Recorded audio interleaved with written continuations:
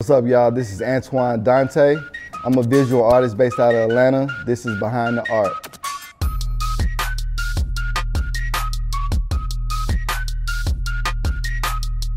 Basically, this piece is part one of a series I'm working on called Say Less. So Say Less can be like, basically this person talking too much, he's ranting too much, cut off his mic.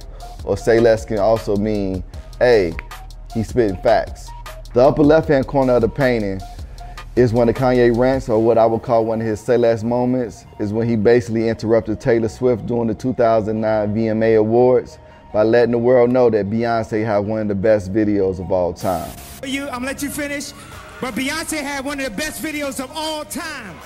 The lower left hand of the painting is another one of Kanye West's Say Less moments, when he had a disagreement with Sway in 2013 about being shunned from the fashion industry, in which he let Sway know that he don't have all the answers.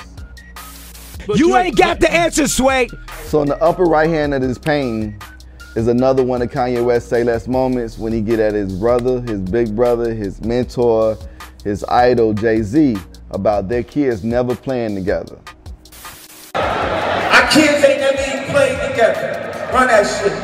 So in the middle of this painting is another one of Kanye West's Say Less moments, in which I personally thought was crazy, when he said that Tupac is one of the most overrated rappers of all time. And he said this at a Teenage Mutant Ninja Turtle movie premiere.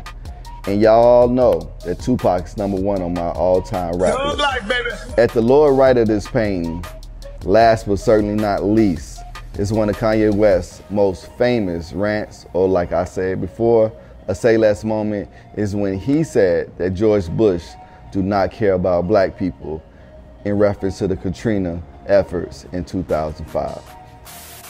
George Bush doesn't care about black people.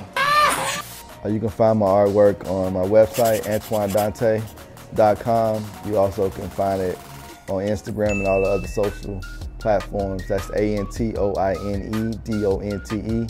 I keep everything uniform, Antoine Donte. Your favorite artist. That's my hashtag. It's kind of cocky though, but you know what I'm trying to say.